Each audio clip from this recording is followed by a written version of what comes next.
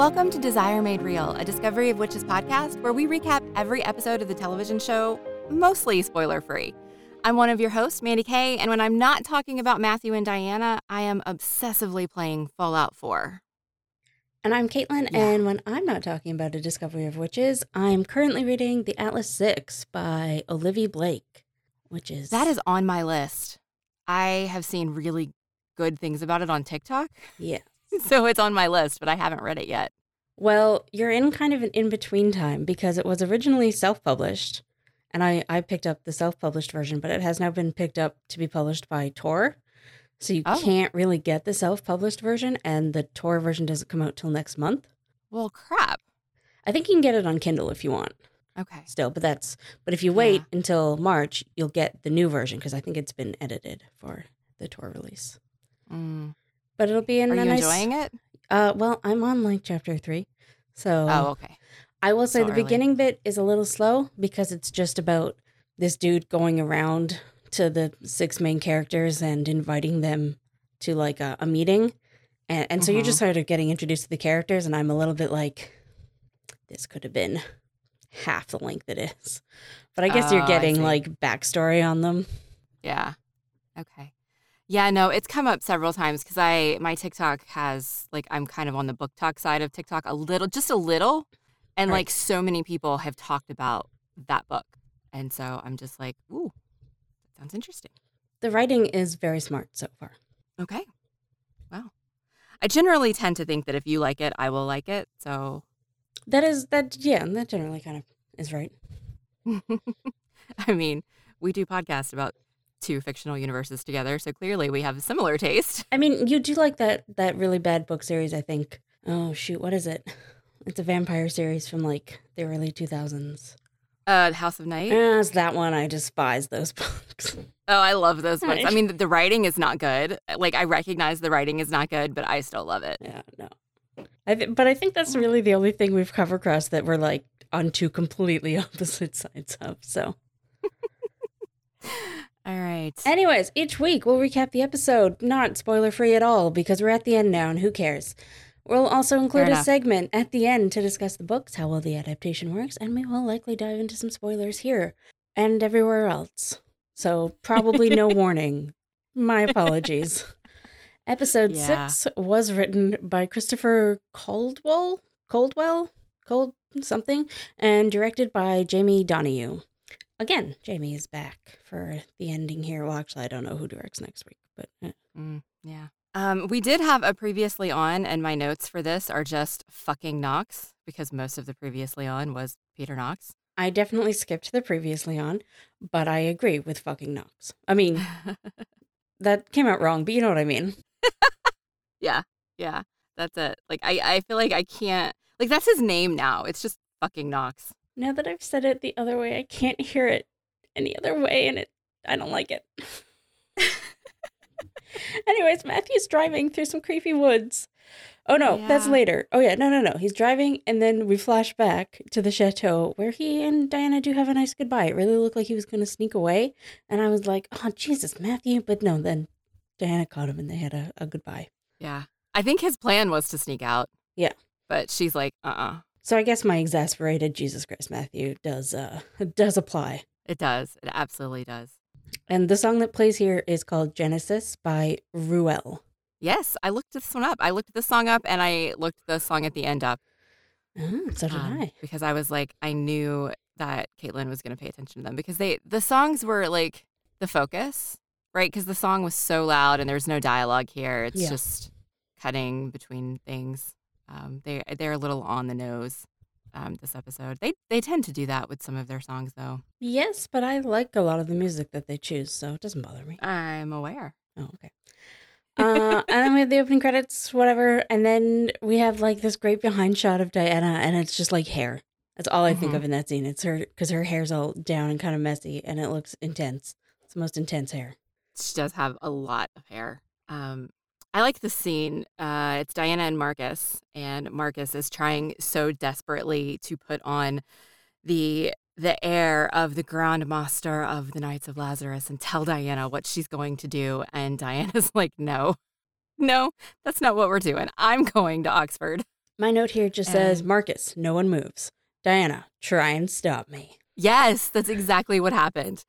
I love it. Like, I love Marcus trying to be, like, Edward Bluemel. That's his name, right? Right? Yes. Is that his name? That's his name. Sounds right. He's just Marcus to me. Yeah. But, like, his face in this scene is just wonderful to me. Like, the face acting that he does, because he's like a kid standing in his dad's shoes. He's trying so hard to be tough and to lay the law down and make people listen to him. And he just looks so apprehensive. And it's like he's ending every sentence with a question mark. Mm-hmm. And Diana's just like, no, I love it. And then they join everybody else and inform everyone that Matthew has left alone to go find Benjamin. And Jack's a little upset about this. And she announces that she's going to the library to get the book. Yeah. And Hamish is there. And Hamish is there because we need his helicopter. I mean, come on, that's the only reason Hamish is here, because we need his helicopter. I also just like Hamish, okay? I'm happy he's I there. like Hamish too. I love book Hamish. Yeah, that's fair. A lot. We don't really... I mean, there's a lot of characters, and it's very few episodes, so I guess it's fair that we don't see him too much, but... Meh. Yeah. So, there's this bit where Diana makes a library card for Sarah, and I like this little bit of magic here, but I miss that we got, like, a heist in the book. And I want that. And also, I wish they... Well, I mean, I understand that we don't have time to delve into how magic works, but this looks very much like she just created something out of nothing, and I don't know if that fits the world building. That's true.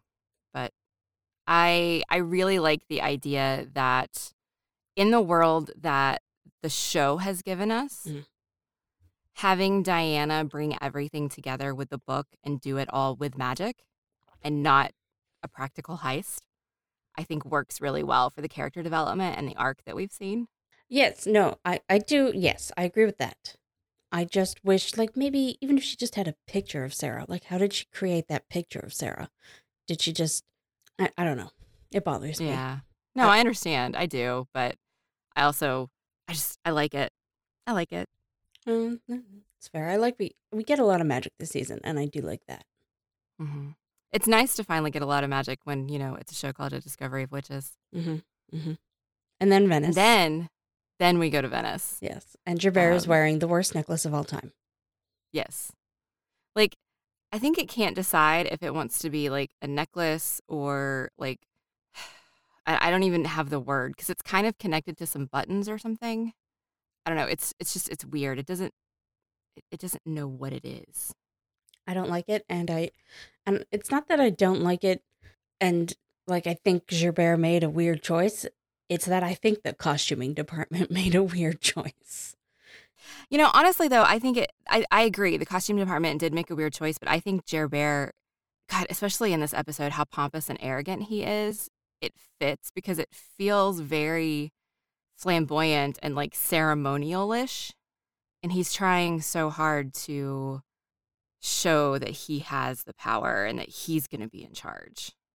Because Gerbert, I feel like it fits, but it just, I hate it. It's ugly. I don't know. Because Gerbert is based on, like, a real historical person, it would be hilarious if this was connected somehow to that real historical person and we just didn't know and we sound like idiots.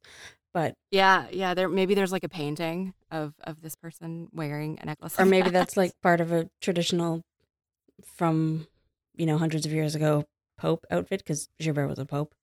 I don't know. Right. Yeah, I don't know. Yeah, so in this scene, Gerbert is doing what Gerbert does best, and he is being an arrogant asshole, meeting with the demons to plot overthrowing Agatha out of the congregation. Mm-hmm. Baldwin comes in, and Gerbert does all of his monologuing and, like, manipulates Baldwin by saying things like, "As Philippe's only remaining full-blooded son, I would hope I have your support." And Baldwin just lets himself be manipulated. My note here is just somehow Domenico is the smartest person in the room. How did that happen? Like, Gerbert is dumb thinking that, A, he can do this, like, he can kick Agatha off and that won't come back to bite him. And Baldwin just lets himself go along with this plan, and the two demons are like, yeah, we're gonna betray the one person who's had our backs this whole time, who literally puts, like, there's one person who's been putting demons first, and they're like, yeah, let's get rid of her. Like, what? Well, I can only assume that Jer-Bear threatened them somehow, because when we came into the scene, they did both look afraid, and Jer-Bear said, I think we all understand each other, and so that feels very threatening, and so I'm guessing that's what he did. I hope so, because otherwise... Yeah, it's Jer-Bear is a smarmy asshole. I hate him. Yeah. Then we cut to a really quick scene between Marcus and Fernando, and Marcus asks Fernando to bring Gallowglass back without actually having to say it. So this is a weird scene to me, because, like, how does Marcus know or care about what's going on with Gallowglass? Well, he just knows that Gallowglass left, and he probably doesn't explicitly know why. He just knows he's not there. But and why does Marcus think they need him? What? I mean, Marcus was hellbent on nobody leaving, and now they're leaving to go do things. He just wants extra protection because Matthew's not there. I understand that. There's a bunch of vampires in this house. Why not send one of them?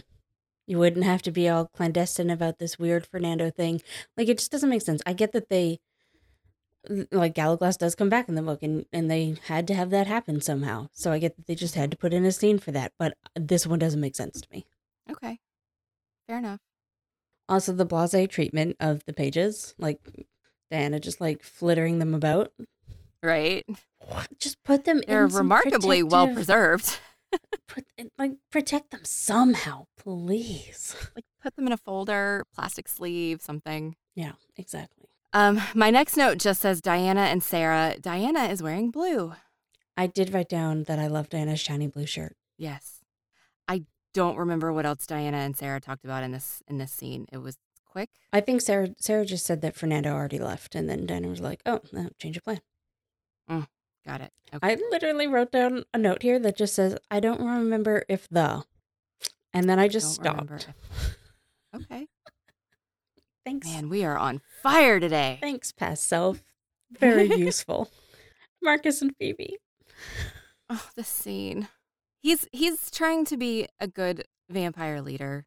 He's trying to make contingency plans for if things go wrong. He's trying to be like Matthew. And Phoebe is not having it. Yes, I get where Marcus is thinking if she doesn't become part of the family, then none of this will affect her and she just can go on living her human life. But right. A, that's dumb because Phoebe's not going to forget everything. Right. And also, I don't think, like, if everything goes bad, which is what that plan is in case of, I cannot imagine a world in which Jer-Bear doesn't think, actually, maybe we should just take over. Fuck hiding from the humans. We're in charge of everything now. Mm-hmm. So it wouldn't matter. It would affect her anyways. Yeah. Yep. But, she's very clear with Marcus that she is not okay with any of this and that she will be sired and she will stay with him. I support her. Yes, I am glad we got another scene with them and that they do have a bit of a plot. They're not just kind of there for no reason. They have right. They're not just being kissy-facey with each other in every scene. Yeah. Then we finally get the scene that shows us Gallowglass and his tattoo that we got the sneak preview of before the show ever dropped. And I was like, I really want to see Gallowglass and his tattoo. Was it everything you wanted? No. Oh. No, it wasn't long enough. Oh, I see. Yeah. Would you have preferred it if he was wearing less clothes? Yeah. I don't know why I asked that and then took a sip of tea. That was almost dangerous. It's interesting too because the way it's like the sneak preview that they did before the show dropped, whenever they were on the set and they were showing everything, and Stephen Cree was talking about the tattoo shop and the tattoo that he has. I expected it to be a bigger part of the story, and it literally is nothing other than it's a scene to show us just how much Diana has been on his mind because he got Cora I mean, for book readers, in the season tattooed on him. Yeah, it is absolutely an Easter egg for book readers. Yeah. But like, I think I just expected it to be bigger, to have meaning to the story this season, and it didn't. It's literally just there to make book readers happy. Yep, which is fine, I guess. But I mean, it's still pretty nice to look at. Also, they're in Brighton. I've been to Brighton. That's my only note on that. I mean, I'm actually pretty sure they're still technically in Wales, but you're supposed to think they're in Brighton. Right, exactly. I do love the juxtaposition at the end of the scene. Gallaglass says, "My days of being at the de Claremont's beck and call are over." Mm-hmm. And then the next scene is he's standing there waiting for Diana, and she's just so happy to see him. Yeah, I'm kind of two minds about that. Like, I agree with him. Maybe, like, he should go away for a while, do his own thing, don't take any orders from anybody. But at the same time, I'm like, but it's the new Scion now, and it's different, hopefully. I don't know. Yeah, I like what he said to Diana in this scene, though. He goes, "Let's go finish what we started." That's true. I think he needs to do that. I think, let's finish this chapter, get rid of Benjamin, heal the book, get Diana to where she wanted to be, and then leave. Yeah, I guess in a way, Gallaglass has been involved in all this longer than anyone else. Yeah, absolutely. So I think he needs to be a part of this. Yeah. Yes, I am glad he comes back, obviously. I love Gallaglass, so it's great. And then we get the most random, quick scene. Matthew parks on the side of the road and runs into the woods. That's it. And then we go back to the bod. I do just want to mention that Diana's also wearing a blue coat over her shiny blue shirt, and I love it. Mm-hmm. And then I wrote down, they found the loneliest road through the woods. It's just this like one lane and then woods as far as the eye can see. And then he just pulls over and goes for a stroll off into the creepy woods. Yeah, why? Why did they waste seconds on that when they had to cut so much stuff out this season? I guess it's just to keep us in mind that Matthew is on his own journey whilst I don't know. I got nothing. Maybe. My next note is all caps, I miss the heist. I just want everyone to know. Oh. I want them to break in at night and have a whole big thing. Oh well. Fine. The boys look super awkward too. Yeah, they do. They're just standing outside keeping watch. Yeah, like, okay, we'll just stand here and look around. You can pretend to be tourists or something. Like, come on. Right? And Sarah looks so out of place too when she walks in and she's like in awe. I'm like, oh my God, Sarah, keep it under wraps. This is a clandestine mission. Right? But this is the moment that we've all been waiting for. Like, Diana just simply requests the book. And we're all wondering with bated breath, is the book going to come to her? It doesn't, of course. Mm-hmm. But then it just magically appears in the lift and she says, "Check the lift again." And the lady's like, "I literally just pulled all of the books out of it. Please check the lift again." And there's magically a book there. I enjoy that you wrote down like smart notes here. I only have irreverent notes. Did you write down anything about like, why did she choose to take it to the table closest to the help desk? Oh, I did. Like, yes. Why couldn't she go a little bit further away? Yes, that right beside. Like, I feel like it's a big library. They could have been a little more hidden. Absolutely. Right? But also, I am sad that they didn't get Sean back. I mean, I guess that would have complicated things. Yeah. But that would have been nice. And then, okay, the lady in the basement getting the books. I swear that's the same actress from season 1. Or she looks exactly the same. And for like having been on screen for maybe 5 seconds in season 1 and then maybe 2 seconds this season, I'm impressed that they got the same lady back. I don't know if it's the same lady, but cool. I have no idea how to look up who that actress is, but she looks the same. So I'm going with it. And then I kind of wanted to check in because I have personally come full circle here. So when we were doing season 1, I mentioned that this was my dream job, to be alone in a basement with old books. And then I remember. When we were doing season 2, I'd been working from home due to COVID for a couple months, and I hated it. I hated being alone all the time. And so I was like, oh no, maybe I couldn't do that. I guess it's not my dream job being alone in a basement. But no. I just needed to get used to it. And now the very idea of going back to working with people is the worst idea in my whole brain. Oh, no. And I like being alone. So I've come full circle, and it is once again my dream job. Okay. Listeners, there you have it. If any of you know of a job where Caitlin can work in a basement by herself, let her know. Well, I mean, right now I'm not working at all, so that's actually my preferred job. Right? I think that's my preferred job too. I love the lady at the front desk. She has basically no screen time, but she does this part well. The look on her face when she finds that book is there after like the second time checking is fabulous, and how she just keeps looking over at them suspiciously. She sold it. Yeah, she did. Absolutely.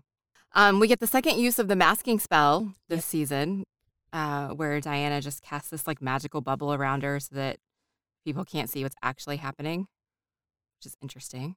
And then she heals the book. 3 seasons. We've been waiting for this. She heals the book, and it's slightly anticlimactic. Yes. I think my note here is, would any of this make any sense if you hadn't read the books? I don't think so. Because interesting. I know what the Brightborn are and what Diana finds in the book, but if you hadn't read the books, you wouldn't know. None of this would make any sense. Oh, that's interesting. I didn't even think about that. Exactly. It would just be gibberish. Yeah. So I'm not saying that's necessarily bad, because it is just like information coming into her head. So she would just be spewing it out, right? But it would just be a completely different experience that I can't relate to at all. Right. Yeah. I think they did a really good job of showing her absorbing the book and the words like under her skin and stuff. Yeah. I think they did a really good job with that, like the effects. Yes, and the filming of that, they did really well. I do. So it is anticlimactic, but they kind of wrote themselves into a corner there, or they didn't have time to do it, because in the book it's just completely different. You're right. They break in after night or in the middle of the night, and the library is under construction, and they have to like use Cora, and there's like Diana and Cora strike a deal, and it's and you get the feeling from the conversation that they have that the healing of the book and the deal that she strikes with Cora and everything that's happening is about the reemergence of witches in general and them coming back into their bigger powers, not just Diana. So it is very different, and I'm sad that they didn't have the time to give it that big climactic moment, that it's not just healing the book and moving the storyline along. It was just a much bigger moment in the book, and I get that they had no time, and it, in a way, I guess it isn't the climactic moment of the story, so it's not supposed to be, I guess, for a television show, the biggest moment. But I am sad that it's not something else. Yeah. Then they leave, they go out, tell Gallowglass and Fernando that they have it, they're ready to go. Sarah opens the book and realizes that the actual book is blank because Diana has absorbed it all, and Diana is essentially the book now. And look, I'm pretty sure the camera makes it look like it's not raining, but it is raining. And she's just flipping through the book. And I'm like, dude, get in the car, flip through. It's raining out. I didn't notice it was raining. The car looks like it's raining. I'm just get inside, Sarah. Anyways. And then there was so I didn't actually make a note of this, but there's a rando guy who, when there was a surge of magic, when she healed the book, the camera went on this rando guy, and he stopped walking and turned around or whatever. And I was like, that's weird. Who's that guy? And then that same rando dude calls Knox to tell him that Diana left the library. Yeah. So a Knox spy. Yes. And then back to Matthew on his jaunt through the woods, where he's found a creepy abandoned building. No, thank you. So he wanders around just kind of looking at things, and then he starts looking for Benjamin. Like, seriously, it's so weird. He just starts, like, walking room to room. Like, he's a vampire. He should be able to smell where things are, where the people are. He should be able to hear. And instead, he's just kind of taking his time wandering from room to room. My note here is that it is my personal dream to walk into a creepy-ass building and find torture devices and then never have a peaceful night's sleep ever again. Sounds good, huh? Yeah. Then we go back to Venice, and Gerbert drops kind of a bomb on Domenico. No, wait, that doesn't matter. None of that matters. We have to talk about Gerbert's line of, "Come join the celebrations." He is alone in this room. There's like 6 bottles of wine and 4 glasses with like half full of wine. He is faking having a party with himself. Oh my God. Oh my God. I didn't even notice any of that. There's literally like 3 maybe, and then there's 3 half-ish full glasses of wine. And then he pours one for Domenico. And then he walks over to a couch with a small table on which there's more bottles of wine and more glasses half full of wine. And there's nobody there. Oh my God. I didn't even notice any of that. What are you doing, Gerbert? Or have you gone round a bend? Have you lost your mind? I like that idea. He may have lost his mind. I guess we're supposed to think that people just left, but who? Yeah, Why? I think so, yeah. What was happening? What? I don't know. It doesn't make sense. It really doesn't make sense. Especially for it to be that many people. Yes. He would have been there. I like to think he's gone just a little off kilter. This is the scene where we learn that Gerbert has actually been positioning this anti-Declaremont plan for centuries. Yep. He started putting these pieces in place when he met Benjamin years ago and realized who he was. And this is where it's also confirmed for us that Benjamin is the one who tortured Philip. Philippe. Yeah. Philippe. Sorry. That's not the baby. Not the baby, yes. But it is a blink and you'll miss it moment. Yeah. But Gerbert does confirm it here. And that Gerbert had possibly a hand in Philippe getting captured. Yes. Yep. Which is shitty.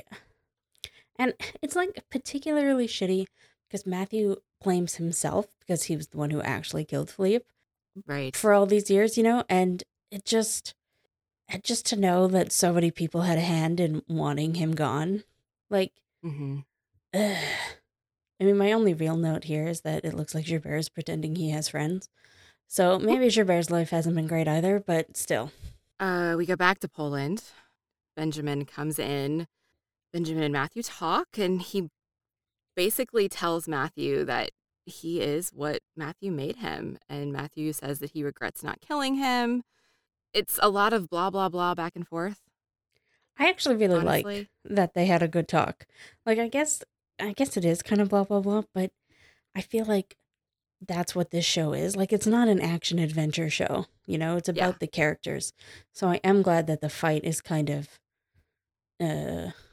before they fight, they have a really good conversation where they kind of, well, in a way, on the cards are laid on the table. I don't know if Benjamin ever says... They are honest with each other. I don't know if Benjamin ever says a true thing, but, like, ever in his life. Right. But some things are kind of brought up, and so I think it was true. I mean, because Matthew asks him why now, and Benjamin said that he had to wait for him to be happy. Like, he wanted him to be happy before he destroyed him, and I think that's a true thing. I guess because they didn't have time to go into book Benjamin's motivations, they have kind of changed him to just wanting to fuck over Matthew. Yeah. And I can respect that. Because he has a line later, when he's talking to Satu, where he says, like, you can do whatever you want with Diana. I don't care. I just want Matthew. And I'm like, that is the complete opposite of book Benjamin. But if that's what we're going with, that's what we're going with. Well, no, it's an absolute lie, though, because in this scene, he tells Matthew that he wants Diana. That's what starts the fight. Well, that could be the lie here. Like, oh, that's fair. Right? Like, I genuinely don't know. Yeah. Like, he could have just said that to rile Matthew. Provoke him. Yeah. Provoke is a much better word. Thank you. Yeah, I mean, because it does. That's what starts the physical fight, is Benjamin saying he wants Diana. And I really like this fight scene. Matthew is stronger. He drags, I mean, and he should be. He's older. He sired Benjamin. He's got more experience. He drags Benjamin out, throws him down the hall. And as he's about to kill him, he says, "It's not your fault. I wasn't a good father." And he's getting ready to kill him.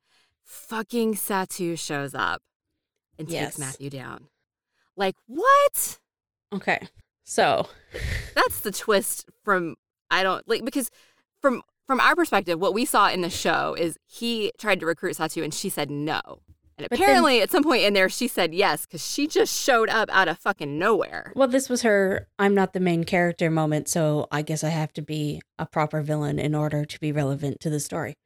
Ah, okay. What am I saying? So A, she shows up and she's very evil, but she looks fucking cool. Oh, yes, she does. Oh my God. Whoever, costume department, you have redeemed yourself from that stupid necklace. She looks amazing. And whoever did the lighting in the scene where Benjamin and Satu are just talking, genius. So good. Mm-hmm. This actress has just a very good evil presence. Love it. Absolutely. Absolutely. Very Drusilla vibes, I feel. Oh, yeah. Especially just in the dress. Slightly less crazy. Yeah. Well, yeah. Well, she's slightly. Yeah. Slightly. I guess less than Drusilla, true. Yeah. But then something we should talk about is how this is completely different than the book. This absolutely did not happen in the book. Benjamin and Satu, I don't even think ever met. Yeah, I don't think so. She certainly didn't work with him. So I like that this was kind of a twist for book readers. Right. Because I guess we have just thrown the whole no spoilers thing out the window anyway. So. Yes, we have one. Well, it doesn't matter. I don't know. Yeah, and I don't know. Maybe we'll talk about this a little more next week because it matters more next week. But in the book, Satu actually joins Diana's side of the fight. Well, Diana, and they redeem her. Well, Diana threatens her. She blackmails her and threatens her, but still gets her to do the right thing, and she has a mini redemption arc. And they did not do that at all in the show. They took her. They did a 180 and said, "Nope, we're gonna step up the villainy." I wonder if it's because I wonder if it was we want Satu to be evil, so we'll change this, or if they thought we want Sarah to kill Nox, so we'll change that, and then they put Satu into Nox's role. Because this whole season, when I was watching it the first time, I was like, how have they not said that Nox is working with Benjamin? When is Nox going to meet Benjamin? When is this going to happen? And my brain didn't even click that they were setting up Satu to work with Benjamin until this episode when Nox dies. And I'm like, wait, what the heck? What's going on? Yeah, no, that's probably why, because they wanted Sarah to do Nox in, which I'm really glad they did, and we'll talk about that in a few minutes. Yeah. But so it's just, I like that you pulled one over on me who's read the books 3 or 4 times, Yeah. So talking about Satu, in this next scene, the one where Satu and Benjamin are now talking, they're standing in one of the rooms that he held, which is captive. Mm-hmm. And Satu is kind of radiating power. She can recognize that something bad has happened here. He's done bad things to witches here. Yep. And she's angry. But she's not angry enough to do anything about it because she wants Diana more. And so she lets it go. What do you think she wants Diana for? I don't know. Honestly, I think she wants to kill her either to take her power or to just neutralize her power so that she can be the stronger witch. So that she can be the main character finally. Yeah. Nothing else makes sense. Yeah. I don't remember if we get, I don't think Diana really lets it, I don't remember what happens next episode if they talk. She also tries to convince Benjamin to go ahead and kill Matthew because, as she says, Diana will come whether he's dead or alive. Yeah. But Benjamin doesn't want to kill him yet. I get it that he wants to torture Matthew, but this does just seem like some plot armor, why not just kill him? Yeah. That's literally the reason you don't get what you want, Benjamin. This is the scene where he tells Satu, "I have no interest in my father's witch." And I think that's a lie. You think that because one of the things he was trying to do with the witches he held captive was to sire children. And he knows it's possible with Diana, and I think that's why he wants Diana. It is in the book, definitely. But that's what he said that in this episode. when he was talking to Matthew and he was talking about how he didn't even know it was possible for a witch to still have a child with a blood-raged vampire, but Diana could do it. This is hilarious to me because Satu can do it too, and he doesn't know that. Right, yeah. Nobody's put those dots together. Yeah. It's because the bad guys don't actually talk to each other. Yeah. Or if they do, it's just manipulation and lies. Right. I wonder what his plan is then, like, to kill Satu, to lie to her, like, what? I don't know. I guess I'd be interested to see how that went if Benjamin won. You know what I mean? Yeah. But I feel like Benjamin is super cocky. Like, the way that that's why him and Satu get along. Right. But Satu took Matthew down so quickly. And Matthew is stronger than Benjamin. And so, like, I feel like Benjamin should recognize that Satu is a little bit stronger than he is. I will say, what in the world am I saying? Matthew was surprised. Somehow he didn't smell that there, or hear, because they can hear witch blood singing. Yeah. He didn't know there was a witch there. That actually seems like a bit of a plot hole now that I say that out loud. But whatever, moving on. And so maybe Benjamin thinks that he wouldn't be surprised, so he'd be able to maybe get her first somehow. But yeah, Satu is very powerful. I would say she's like Diana's the only one who is more powerful than her. So yeah. Then we cut back to the gang finally getting to the helipad to go back to Sator. Somehow it's dark now, even though it was just daylight when they were at the library.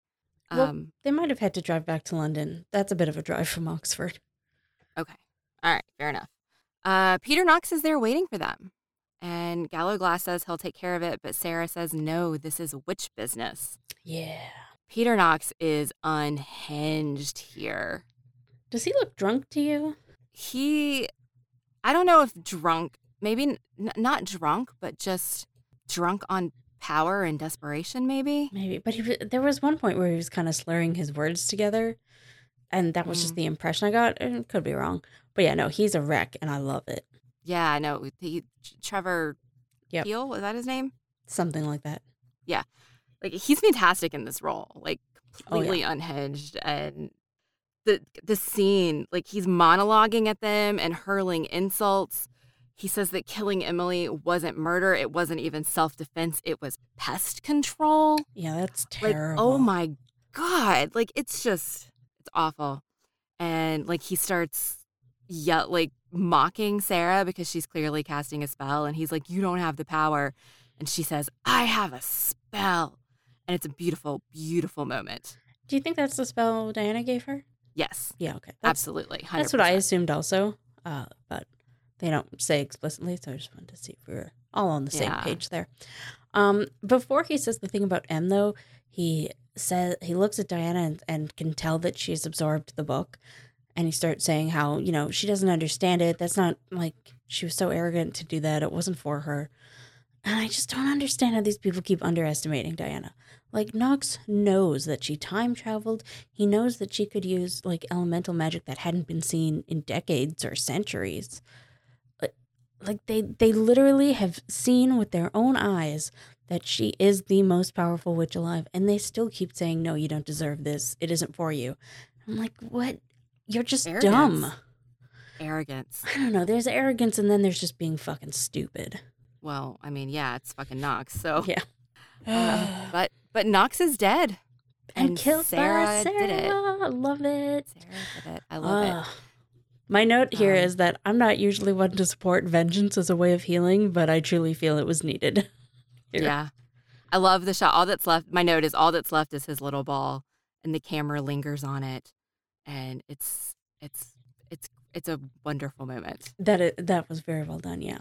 I do like that they changed it so that Sarah got to kill him. That was really good, and I love it. I get why in the book Diana killed him, because that's like the point of view character. So that was really the only reason the only way that we would feel like, oh, thank God. Right. So, but just from a story perspective, I love that Sarah got to kill him. Wonderful. Mm-hmm. They go back to Sator, and she shows off the words in her skin that she has the book. She is the book. Then we go back to Venice. Chris is still at the chateau, which I thought was interesting. I genuinely thought he would have left. I don't know. That's fun. Gonna stay with Miriam, I guess. I did kind of write down that I like to think that he and Miriam have just been fucking all over the chateau. Right? Just any room. All the rooms. We go back to Venice. Baldwin and Domenico have a little chat. Domenico tells Baldwin that Gerbert has been orchestrating this from the start with Benjamin. Mm-hmm. And I like that Domenico is finally trying to stand up for what he thinks is right is the wrong word, because it's not a right or wrong matter in this moment because it's all wrong. But like, he doesn't agree with what Gerbert is doing. And he's finally like saying, I don't agree with this. And he's trying to do something about it. I think it is kind of a right or wrong, though, because he does say, I feel like for all these years we've made the right decisions in order to protect creatures and all these things. But now that is not what's happening. Right. So Domenico it's a slight redeeming moment that he's trying to fix what Gerbert's doing, I guess, instead of trying to maneuver people to give him power, which is what he spent a lot of time doing in seasons 1 and 2. Yes, and I think this, in the long run, will work out better for him. This will get him actual friends and allies. Yeah, it could. Absolutely. Yeah. Then we get unhinged Diana. She looks like a mad woman because she's trying to frantically write down as much as she can from the book. Yeah.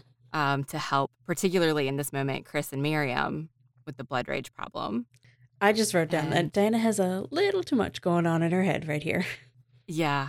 When I think about Diana's hair, this is the scene I think about.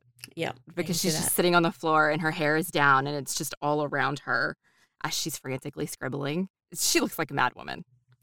It's true. And it's the next day and she's still in the same outfit, so we can assume she's been doing this all night. All night, yes.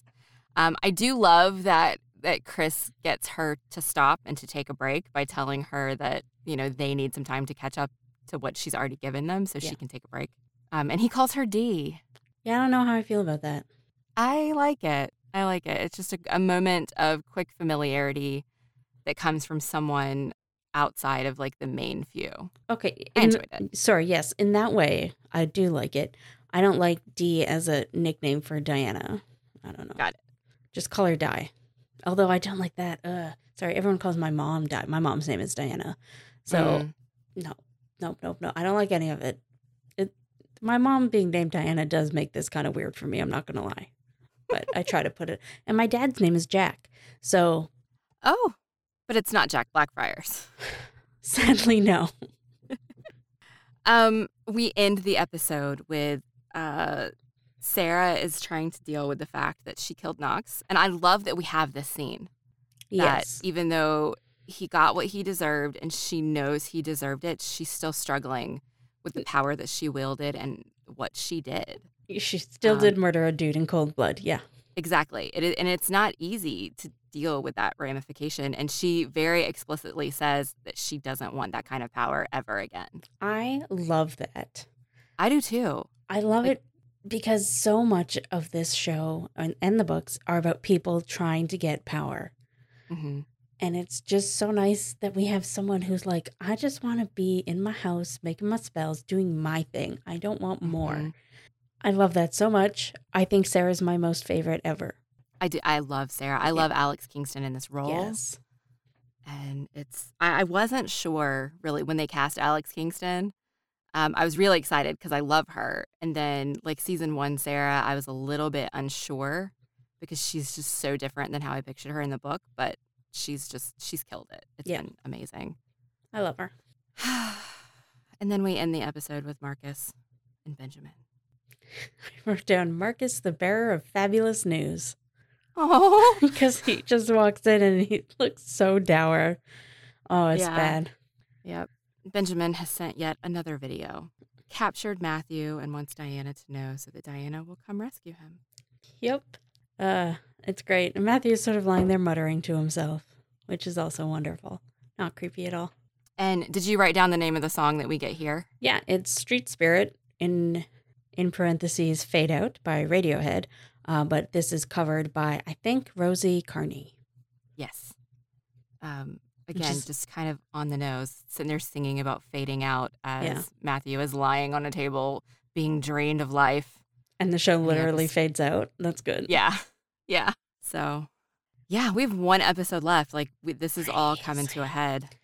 All right. So I think we are both going to have the same answer here. But do we have a favorite part? Sarah murdering Knox is mine. 100%. Sarah murdering Knox. Like her, but I have a spell. Like, I literally, the first time I watched it, I cheered. Like, legit cheered out loud, clapped, and was just so excited in that moment. Yep. I was watching with some friends, and we were very happy. Yeah. I mean, there was a lot of good stuff in this episode, but I think that was the big one. Yes. I think everything else in the show that I liked, I can still nitpick. And that one, I'm like, no, everything was perfect about it. Just murder that asshole. I did like Gallowglass coming back and Diana hugging him. That was a good moment, yes. And I liked being back in Oxford because it was nice to see where we started, I guess. Yeah. Sarah even asks Diana, how does it feel being back? And she says, it feels right. And that's good. So before we wrap up, we have an email here from Yvonne. And I'm just going to read that. So I came upon this series by accident. I've been binging True Blood and started reading the Sookie Stackhouse books. I came upon A Discovery of Witches by accident. At first, I did not think the actress that played Diana was so good, but I stuck with it, and I'm now reading the first book. It's very good. While True Blood seems more of a comic strip come to life, and you can't beat Eric Northman, Matthew is quite the sexy dish. The book is pretty intense and well written. I can almost believe that vampires exist just by watching this series. I actually feel the same way about that. It's so realistic. She loves our show. Thank you. And use it as a guide to the book. Oh, that's nice, even though we don't really talk about the book. But and she would love to know our take on True Blood. All the actors do an amazing job and should get some recognition for their abilities in this series. I agree. I think it's a shame that nobody's been nominated for any. What are the TV awards? Emmys. There we go. Thank you.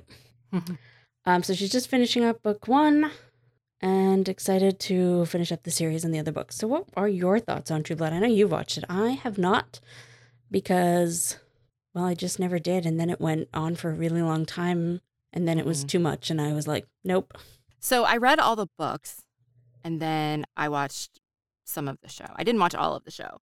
When I started watching the show, I didn't like it because it's different from the books. And right. As we know, particularly in the past, I have had issues when the adaptations of my books didn't go the way I wanted them to.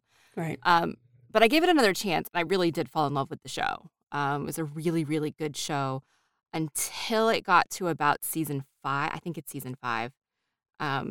And it's at that point, it jumped the shark for me and completely departed from the books. And I couldn't deal with it. And I never actually finished the show. Sometimes I think about going back and doing it just because the casting was so good and the acting is so good.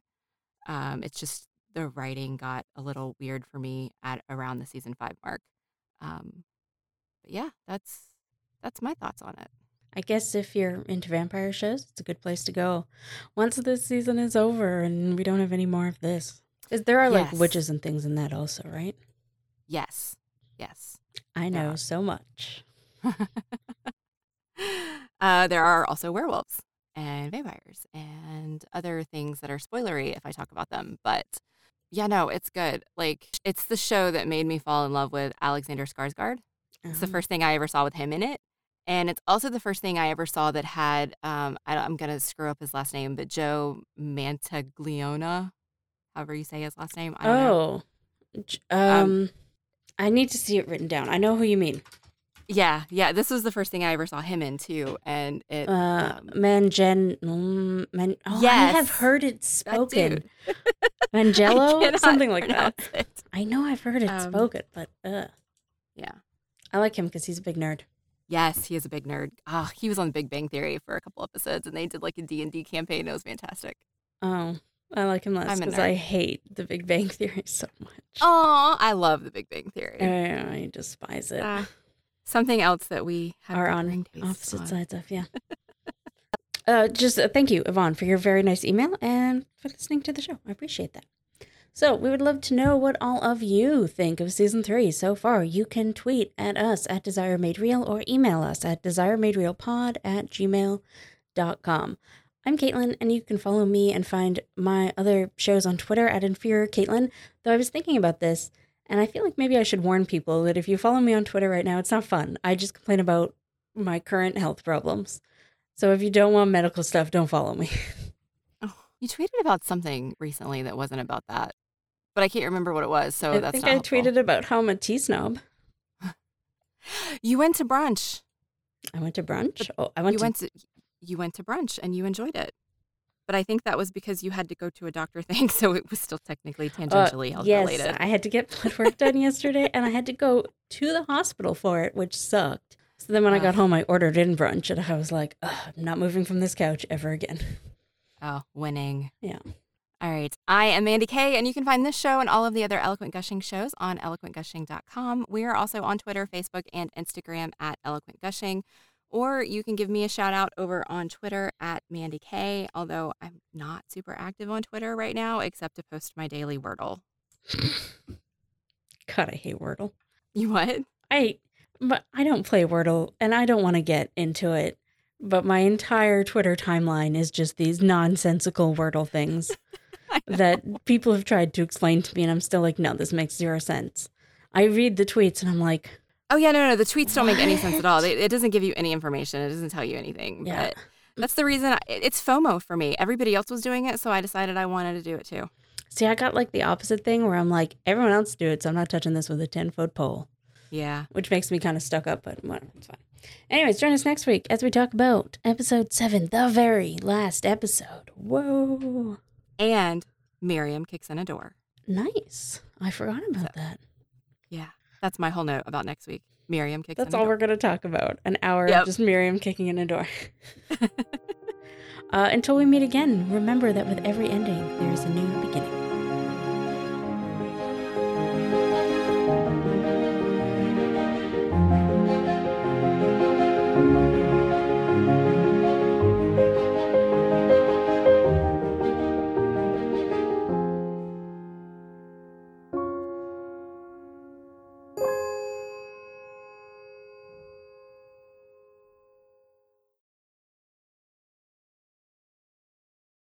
Ready when you are.